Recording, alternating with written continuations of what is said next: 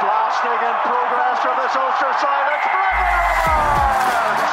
It's Welcome to Inside Ulster, the rugby podcast from the Belltale, with me, Niamh Campbell, me, Jonathan Bradley, and me, Adam McKendry. With expert analysis and special guests. Let's kick off. Hello and welcome to another episode of Inside Ulster. It feels a bit like déjà vu as Ulster lost their third match in a row at the weekend, essentially in the dying breaths of the game again. La Rochelle head coach and former Munster and Ireland star Ronan O'Gara had quite a bit to say about that. And in other rugby news, whilst Dan McFarlane seems to be a bit under pressure, he has potentially been linked with the newly vacant Leicester Tigers job. Jared Payne, former Ulster player turned defence coach, has taken up an interim coaching role with Claremont, and Dave Ewers will be joining Ulster from Exeter at the end of this season. Finally, we'll be touching on the Ulster women's game this week at home against Leinster. And joining me as always is the Belfast Telegraph's rugby correspondent Jonathan Bradley and Belfast Telegraph sports reporter Adam McKendry. So kicking off with the La Rochelle match, lads, last week in the podcast we'd said sort of that we wouldn't be surprised if Ulster got a bit of a hammering at the weekend. But to be fair, would you say the result, Jonathan, despite being a loss, warrants some praise?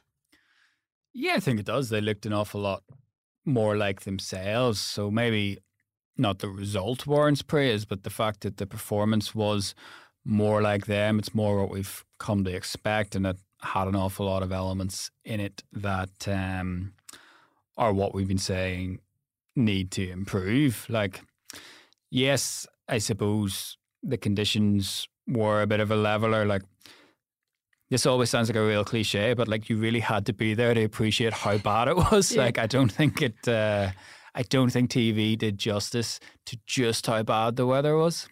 I know I really regretted not going to La Rochelle, but watching that game on Saturday really made me think I made the right decision. Well, I mean, like, it was good on the weather was good on Friday, and then it had mostly cleared up by Sunday, so it was just the day that you were actually mostly in the stadium. Sounds just like Belfast, all 4 seasons in the space of 3 days. Yeah, no Uber in La Rochelle, that's what I learned. So we did get soaked at least twice, but anyway. Yeah, so I mean, the conditions were, I suppose, a bit of a leveler maybe, and La Rochelle had a good number of guys missing, having had that sort of big win over Toulouse that we talked about the week before. But I think there's been an awful lot of talk about, you know, attitude and defence and confidence. And I think Ulster showed a good deal of fight. I think they showed the right attitude. And I think while they were obviously distraught by the result and heartbroken by how it finished, and you could tell afterwards, like, I think that is a performance that they can actually build on, which is something that we haven't said since the end of October, really. Mm-hmm. I know, because like I saw like Jacob Stockdale and Mike Lowry, and the only word that any of the photographers were using to describe them were just dejected by the end. And I think Ronan O'Gara actually touched on the weather as well. And Dan McFarlane said, you know, he said that while La Rochelle won, he felt that Ulster hadn't lost. Adam, what do you think? Like, were there any standout moments for you, or again, was it surprising that they threw it away essentially? Whenever you're on a run like this, and I think Nick Timoney made a good point after the game, which is that you're not really looking for the moral victories at this stage. You're looking for the victories. And as much as there are things that Ulster can look at and think, yes, we did well, we also thought that after the Connacht game, which they did actually win, and they could use that as a springboard, and they haven't since.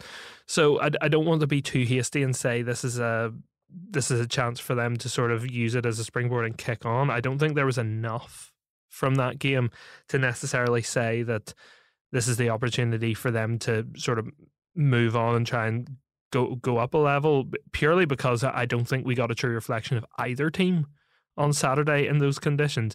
You know, La Rochelle generally are not that team, you know, making so many mistakes, being unable to score until the 81st minute, or did it take over to the 81st minute? But, you know, I don't think we got a true reflection of La Rochelle. I don't think we got a true reflection of Ulster either. I think they could have played better if the conditions were better. So I think basically, I think just the weather completely ruined that game. I quite enjoyed it. It was bracing. Yeah, I mean, it was engrossing. Like, everything mattered throughout the duration of the game. Like, I watched the Leinster game. Like, we went out to watch it just before heading to the stadium, and I was like, oh, this is so boring. Like, there was much better rugby, like much higher quality attacking rugby, but I was like, oh, this is just so dull. And like, it's not Leinster's fault, but they're so much better than the teams that they're playing, and they're running what looks like training ground moves. Whereas during that game, I was like, yeah, like every single second of this matters. Like, I know there was, I think it was like 30 minutes of, or just over 30 minutes of ball and play time. So there was an awful lot of those minutes that I'm talking about that mattered where actually nothing was happening. But I understand where you're coming from, but equally the quality wasn't really there. And again, I put that down to the weather. You know, Ulster had 71% possession, I think, in the first half an hour. I think it was whenever the stat came up, and it was still 0-0. Like, I think that's a true reflection on where the quality of this game was. And as I say, you know, you see someone who is usually as solid under the high ball as Brice Dulin just being unable to track the ball, let alone catch it. I think better fist of it than Teddy Thomas did. Well, that's true. Teddy Thomas looked like a man all at sea, which was almost literal given the weather conditions. But you know, do I think Ulster can sort of kick on from this? There is the potential. You know, they did play better. Defensively, they were very strong. They didn't really have to be because La Rochelle were making so many mistakes, but defensively, they were much improved from previous weeks. We saw them all got back to somewhere close to what it usually is. And I think Dan McFarlane has a point that they maybe should have had a penalty try in the first half, but I don't think there's any maybe about it. Like, I think the second one is a penalty try, and again, to go back to that Leinster game, and even to go back to the Treviso game with Ulster the week before, I think it's the lack of consistency in that regard that'll be a massive frustration for Ulster, because like, we saw penalty tries given and have seen penalty tries given for a lot less in recent weeks, and indeed this weekend in the same competition. Well, equally, to play devil's advocate, I think if Ulster get a penalty try in the first half, then La Rochelle probably have a very strong shout for a penalty try in the second half as well, for all those scrum penalties. I think they can maybe argue that there should have been a yellow, yeah. Well, yeah, definitely. I think maybe a penalty try as well. But look, at the end of the day, it's another game that Ulster have thrown away from a very winnable position. Like, you can look at coming into the game, we talked about, you know, what would be a good result for Ulster, and I think in the context coming into the game, we were like, if they ship less than 50 points, yeah, like they only got beat by 4. Yeah, but the context shifts during that game where you're 3-0 up and the ball's halfway just inside your own half with 30 seconds to go, and you give away a penalty, and the other team go and score. Like, as much as if you looked at that result with zero context and you saw Ulster lost 7-3 on the road to the defending European champions, you would say, you know what, that's a good result. I think this is another one that you put in the bank of very damaging psychological defeats. If you come away from that game having lost 3-0, or sorry, having beaten the defending European champions, even in the conditions like that, keeping them off the scoreboard, I think that's huge psychologically. For them to lose it the way they did, I think it's a massive psychological blow. I think it's a psychological boost. Like, I don't know how you can put that in the same world as some of the games that we've seen recently. Like, I think they should come away from that feeling better than they felt coming away from the 2 games that they've won in this block. Like, you don't think standing under those posts at the full-time whistle, having held them out for 79 minutes, and then to concede in the way they did, a dent to confidence? I don't think it's a dent to confidence. Like, it's devastating for them, but I don't think it's a dent to confidence. I think they'll feel a million miles better about themselves this week than they felt last week. Do you think Ronan O'Gara said, quote unquote here, there's no continuity, there's no semblance of what we saw tonight and what we saw against Sale, and he also said that there's something in the environment at Ulster that has to get better. Is that patronising? Like, if you were the Ulster lads, would you think? Yeah, I mean, to be fair, like, it was quite a long and detailed answer, I think. he maybe spoke for, I don't know, about 90 seconds in response to the question about Ulster. But obviously that is the bit that even when he was saying, I was like, why are you saying that? You don't have to be that honest, like nobody else is. Where's the media training here? Yeah, but he see, to be fair, one, he didn't have to come and speak to us at all because it was a different La Rochelle. One of his assistants did the actual official media, and he came down to speak to us after he'd already left whenever he realised that there were Irish media there looking to speak to him. So he came down, his kids were running around, they were trying to leave. A few times they were like, no, you have to get away here. He's like, no, go as long as you need. So it was myself and Murray from the 42 we're talking to him, and throughout we were conscious of the fact that he had already left. I was like, so, if you'll excuse the question about Ulster, and he's like, no, that's fine. And then gives the answer, and you're like, why are you saying this? Why are you answering this question honestly? Nobody ever answers these questions honestly. Just say something generic. Yeah, exactly. Yeah. Gave us a good fight today. Really impressed. You were buzzing, Johnny. You're like, this is my piece in the paper. Exactly. Yes, this is my back page line right here. Exactly. But I think what he's saying about Ulster is abundantly true. Anybody looking at Ulster, even people within Ulster looking at Ulster, should be thinking, we can't have these peaks and troughs where we look like we can beat anyone, because that's all we've heard the last couple of weeks. We can beat anyone on our day. Mm-hmm. And the fact of the matter is we haven't. Yeah, but the really, really good teams don't have to say that, because they don't have to have this qualifier of on our day, because they have their day. They don't need to prove a point, essentially. Yeah. And when it's not Ulster's day, as we've seen most specifically at Sale, but we've seen it at other times, they can go off the rails more often than a good team should. I understand the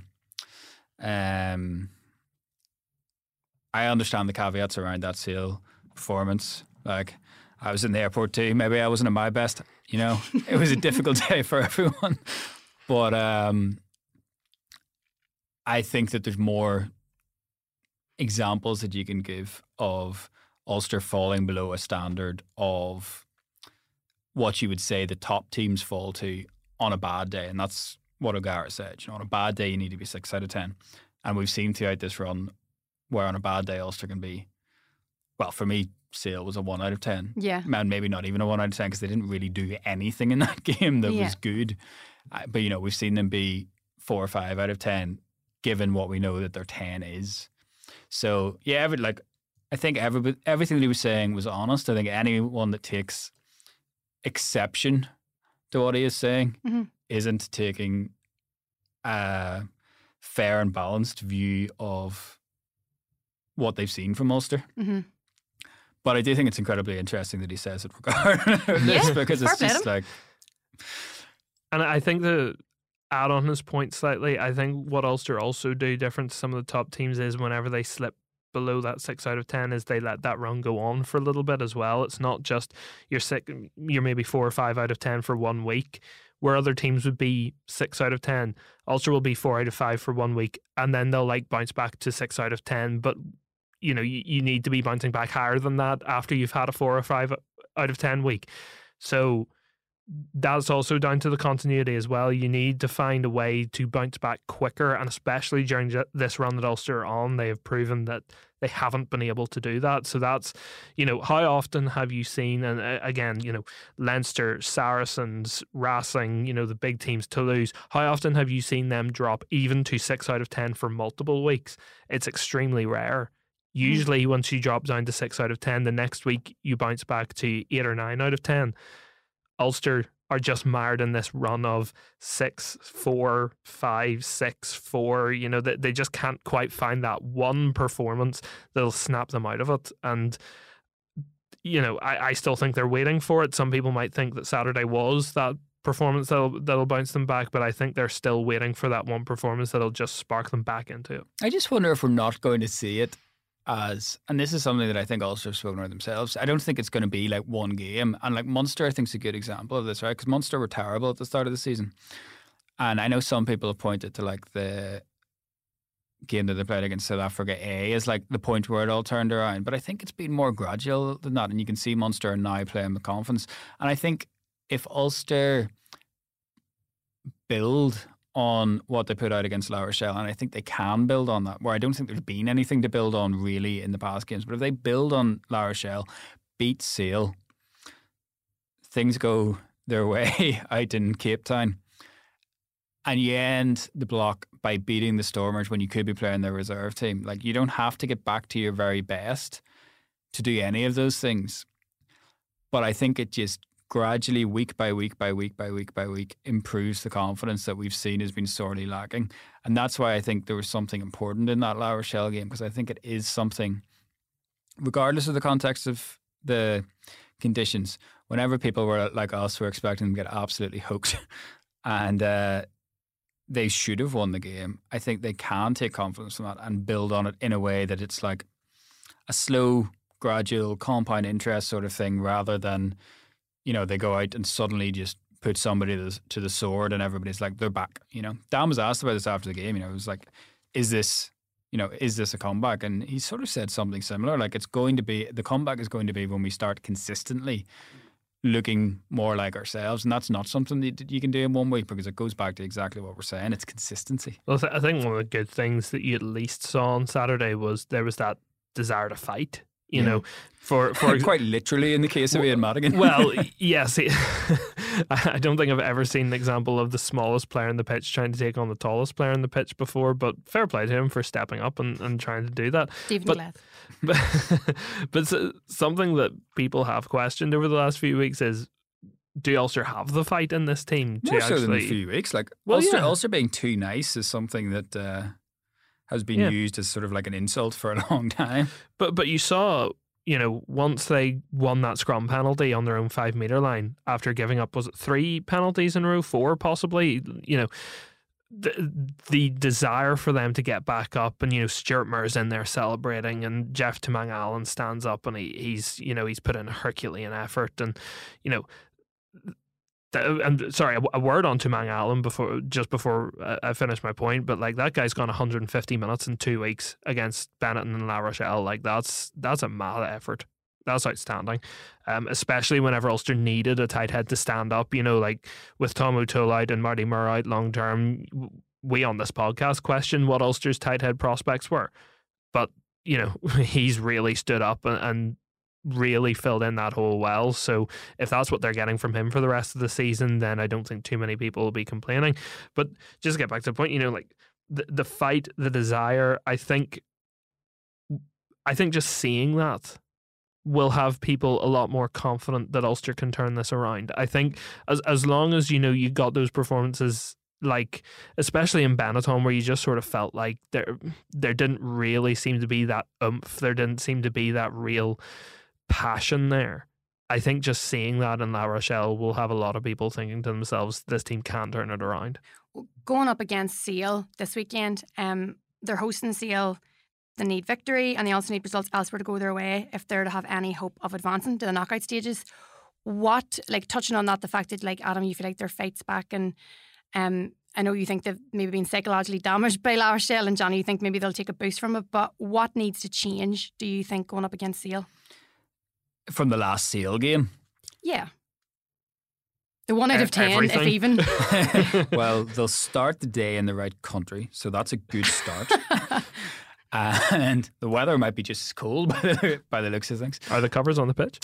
Yeah, get the covers on the pitch. That's a good start. As it starts to snow outside Beltail Towers here. It's all about physicality, but as a starting block, because Sale are a team that maybe you would look at Ulster and say Ulster don't match up particularly well with them because they're so abrasive.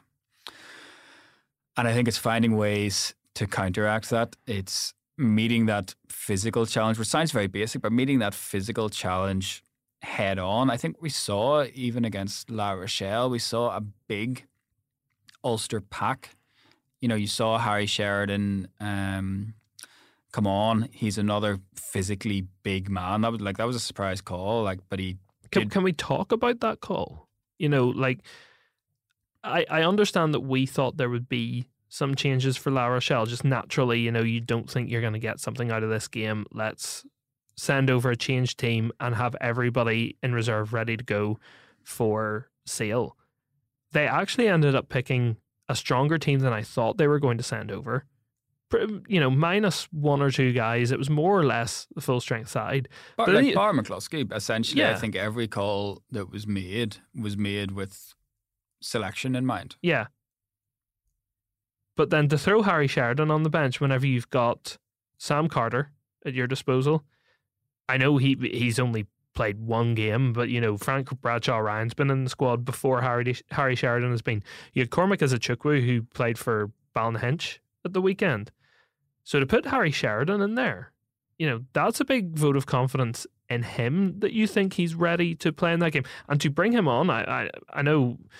Well, no, sorry, I thought he came on for Henderson, but to bring him on with 20 minutes to go, to have the faith in him to come on that early in the game against La Rochelle, against a big La Rochelle pack, it's a decision that's come completely out of left field, but they've put a lot of faith in him this week.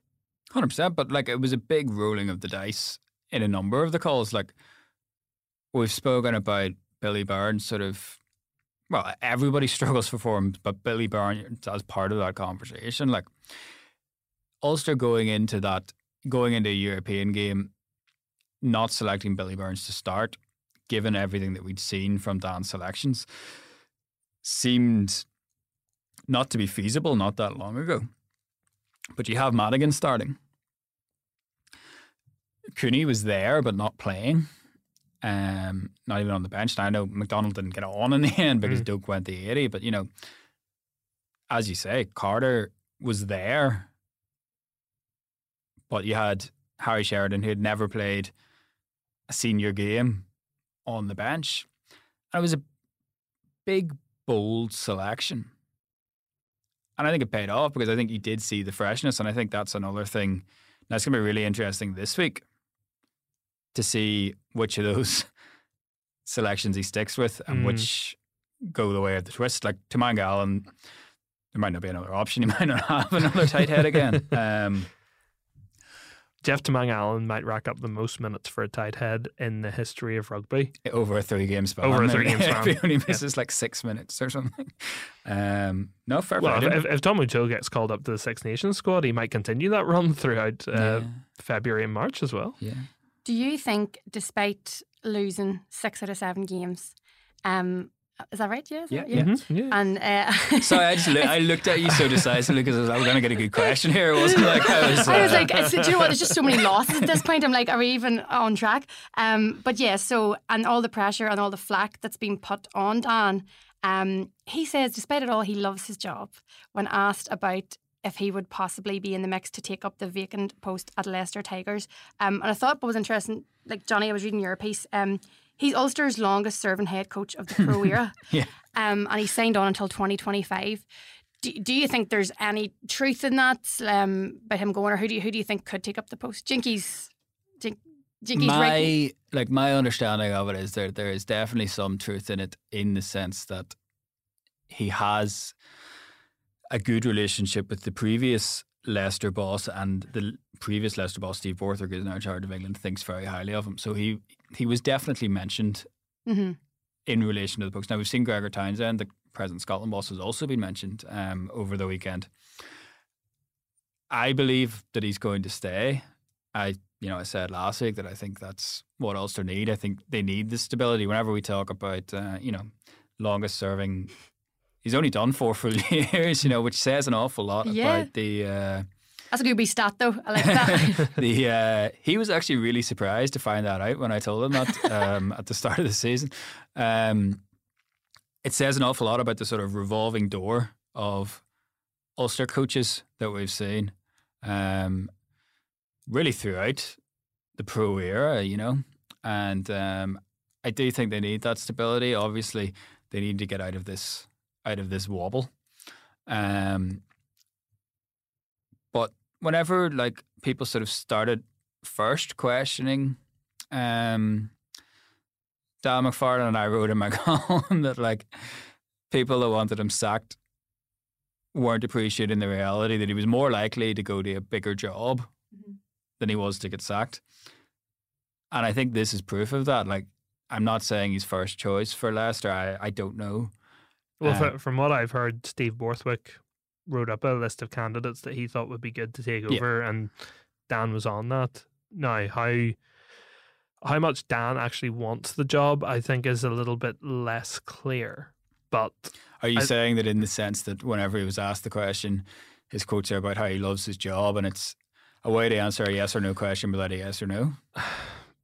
Well, no, sorry, I wasn't even referring to his quotes. I was just sort of saying, how much of this was Leicester approaching him, and how much of it was it him signalling to Leicester that he was interested.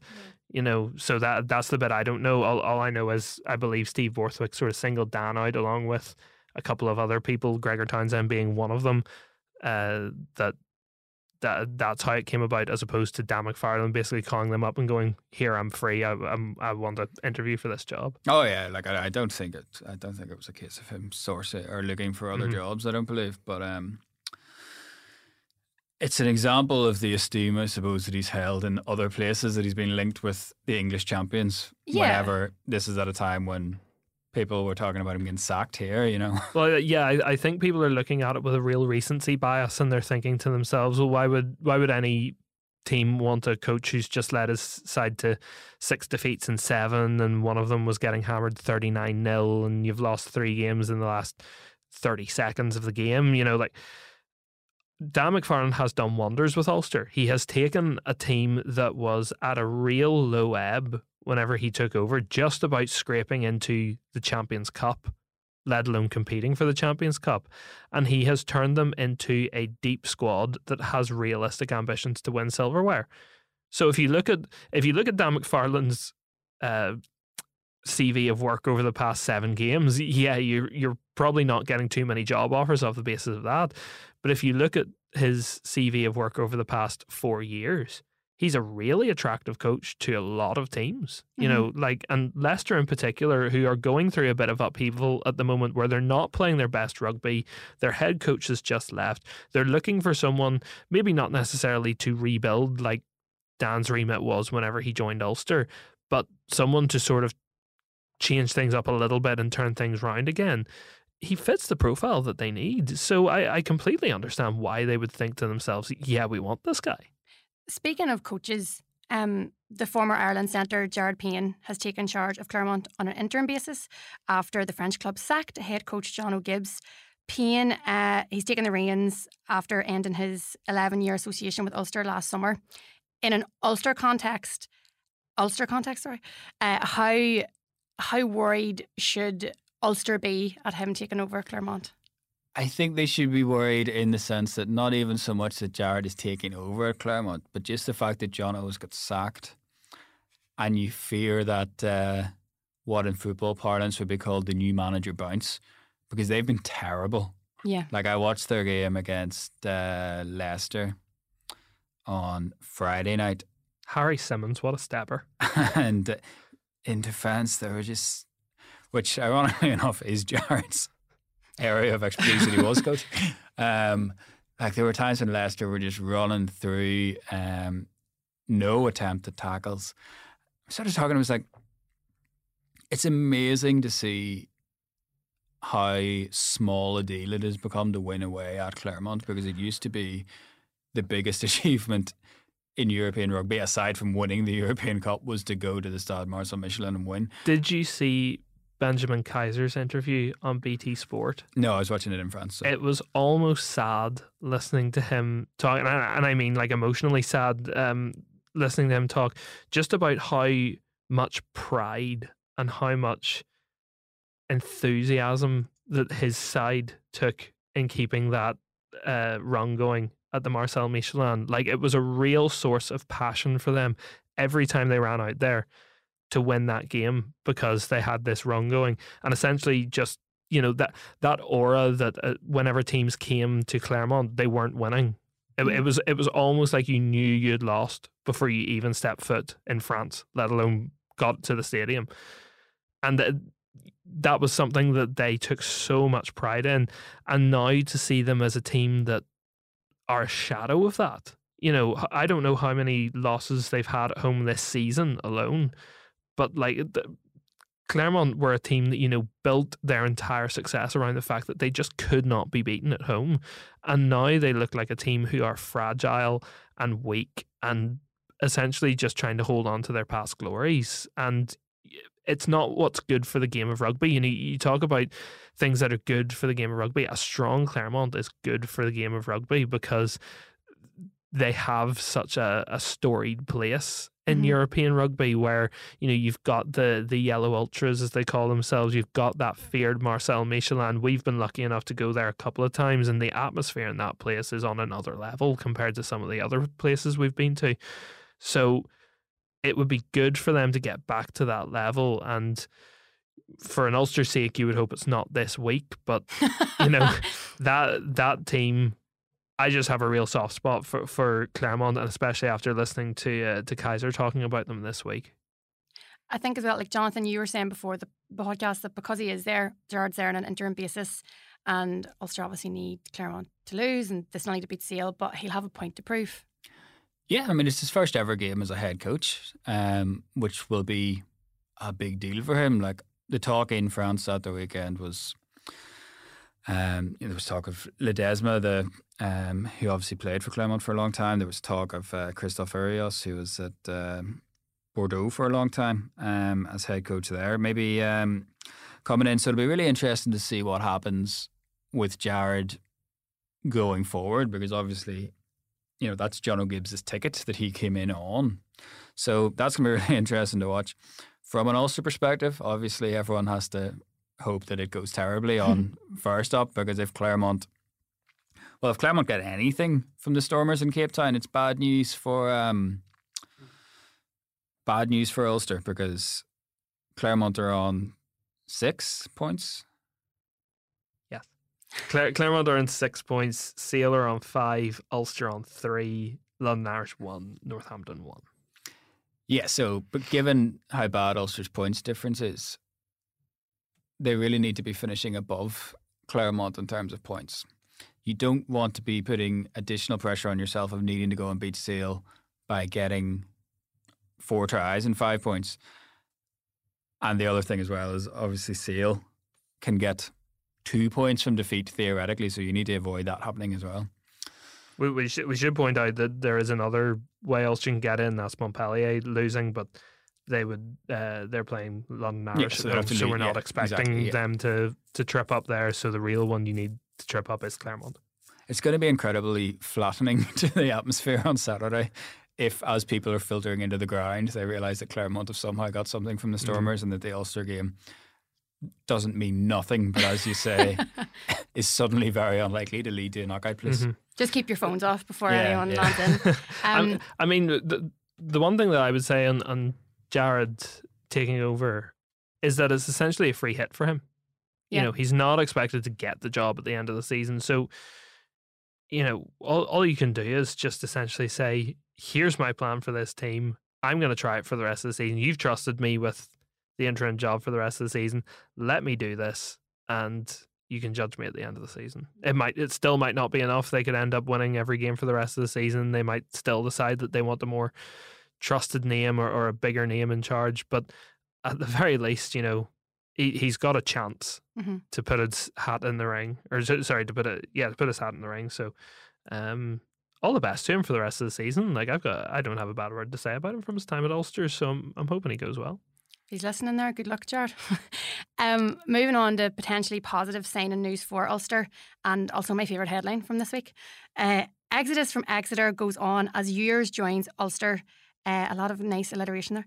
So Dave Ewers is joining Ulster at the end of the season, moving over from Exeter Chiefs, who are obviously in a bit of crisis at the moment.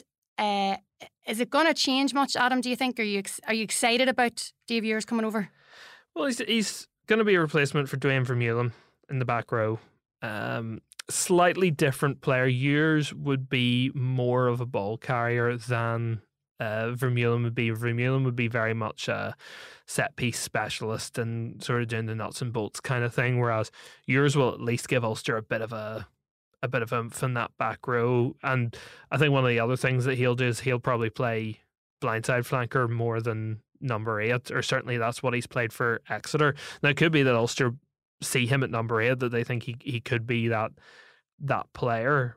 But equally, I think the fact that you've seen Ian Henderson shifted to 6 a lot recently, as much as that is also to do with trying to get O'Connor, Treadwell and Henderson on the pitch at the same time, I also think that maybe is slightly down to the fact that Ulster aren't quite sure who their blindside flanker is, because I do think Marcus Ray is more of an open side than a blind side, but they've obviously put him there because they've also got Nick Timoney, who is an open side, and Dwayne Vermeulen. So I would say more than likely you're going to see yours come and play 6. You're maybe going to see Marcus Ray has been out of the team recently. We're not 100% sure why, because I didn't think he was playing all that badly, but he's dropped out. I would have put him in at open side, and you'd move Timoney to 8. If you're Dave McCann, you're probably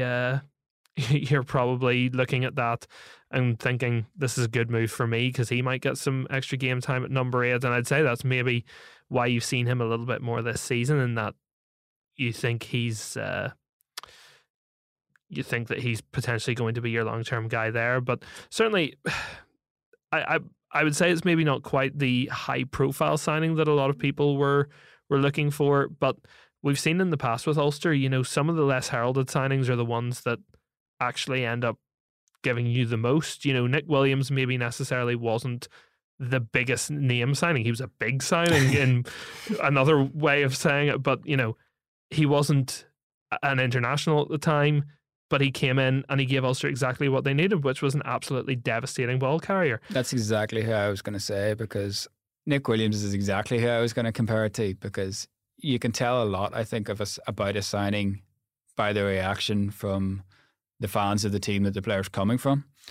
And Exeter fans are seemingly devastated by the fact that he's leaving, much in the same way that Ulster fans were whenever Nick Williams went to Cardiff. So I think there is an element of this is the type of player that they need. I agree with you, Adam. I think it's going to be really interesting to watch the makeup of the back row, because the fact that they can move Timoney anywhere across the back row is an interesting element of it. And as you say, Hendy could play 6, so you could go 6-8 with Timoney at 7. That's probably the way to get your best 8 forwards at present into the team. Whether it has the balance will remain to be seen, but it gives them a big carrier, which I think they've lacked. And, you talk about high profile signings, and I think the business needs to be viewed as a whole. So, I know there was some far-fetched talk about world-class players coming, and there was some what seemed to be slightly more realistic talk of bigger names coming. But if you are to look at things as a whole and say, well, one, they're talking about having lost 700 grand because of the La Rochelle fiasco, so that money has to come from somewhere. And 2, will Kitshoff and Ures have more of an impact on Ulster's season next year than, say, Dwayne Vermeulen and Carter do this year? So in terms of NIQs, it's like you're looking at them as a package, because there's X amount to be spent, and it's not like Vermeulen leaves and he's being replaced by somebody who's on the same money. All of these things have to be viewed in totality. And another thing that I haven't really heard too much talk about as well is the fact of the matter is that Jacob Stockdale will have to be assumed onto Ulster's wage bill next year. So for all the talk about there being money to spend from a few bigger contracts, either leaving, retiring, whatever, in terms of paying the wages, Jacob Stockdale will essentially be a new signing that Ulster have had for 7 years. It's an odd thing to happen, to end up without a central contract sort of at that age, to get one and then to not be on one is a strange thing to have to deal with in terms of accounting more than anything else. It'll obviously not have any tangible impact on Ulster's squad, but it'll have a tangible effect on the wage bill. So there's all of these things to consider that I think go into that sort of melting pot to explain why maybe Ulster fans are a little bit underwhelmed by the signing of somebody who is a very good player. Looking to the closer future, Ulster women are going up against Leinster this week at home. And similar to the men, Ulster women will probably be the underdogs in this game, it's fair to say. But one thing we were chatting about, Adam, beforehand was the fact that we think it probably should have been a double header at Ravenhill, but the women are actually going to play at Queen's beforehand. This is something that Niamh Jones has written a lot about in her column each week in the Belfast Telegraph, which is that a good way to get eyes on the women's game is to double it up. So, I'm started off talking about it for Ireland, play a women's Six Nations game ahead of a men's Six Nations game. Now, you can't do that anymore because the two tournaments don't run at the same time.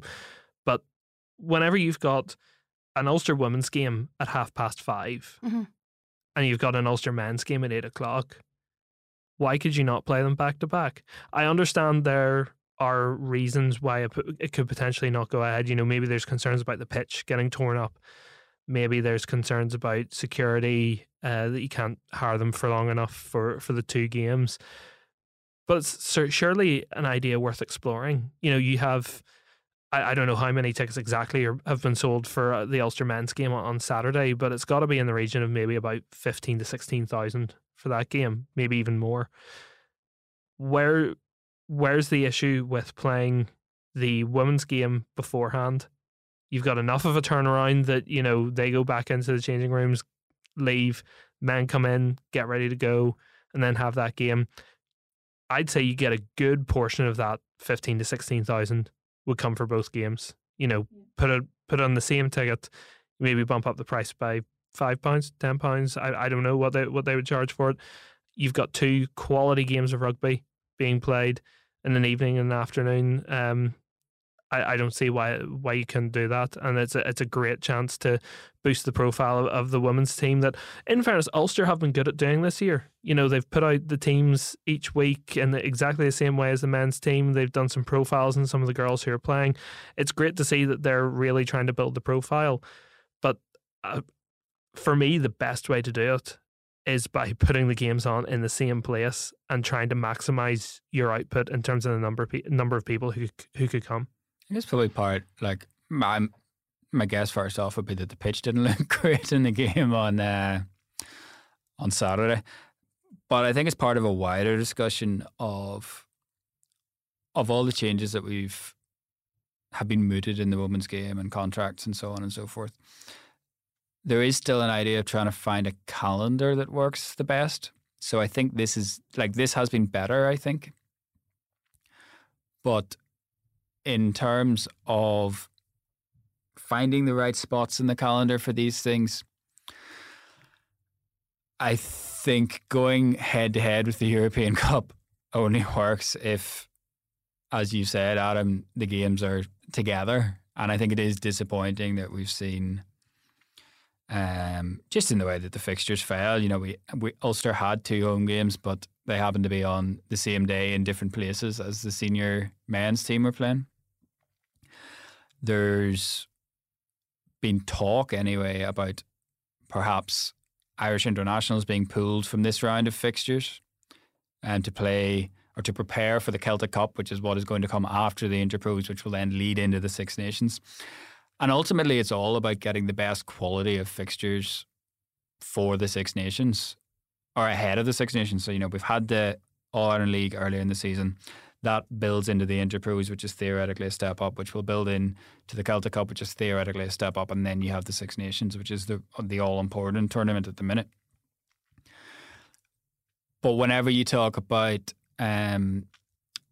things like that, I just wonder, is there anything that could be done there to make this calendar work better?